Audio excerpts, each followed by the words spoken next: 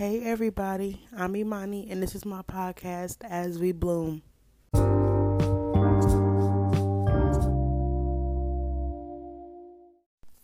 I'm creating this podcast because as a person who's going through depression, I want to create another resource for positivity and growth. I'll speak on mental health topics, share my story, share some quotes that help me get through the day, and whatever else I come across that I feel someone needs to hear. Just to give some background on who I am and why I'm here, I'm 19 years old and I've been dealing with depression for a while. I wasn't diagnosed until May, and I was diagnosed with major depressive disorder. It took me a while to actually be diagnosed because my family, they told me that, acknowledging depression made it worse, and I believed them, so I ignored it. Don't do what I did. It wasn't until the beginning of June when I realized how bad it was. And one day I just had a breakdown and I didn't say anything, but I don't want to be here.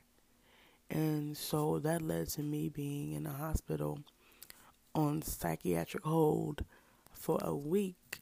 And when I tell you that was the worst week of my life, I hated it so much.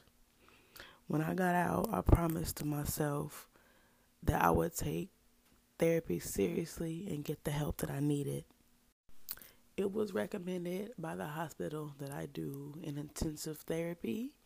And so for 3 days a week, for 3 hours a day, I was in group therapy. And while it was so long and so time consuming, it was so helpful, and I'm so thankful for the experience because I am a better growing individual for it. Long story short, I'm using my battle with depression as a way to reach people who are going through the same thing. I'm creating this podcast because I guess I want to track my own growth while being the voice for someone who really needs it.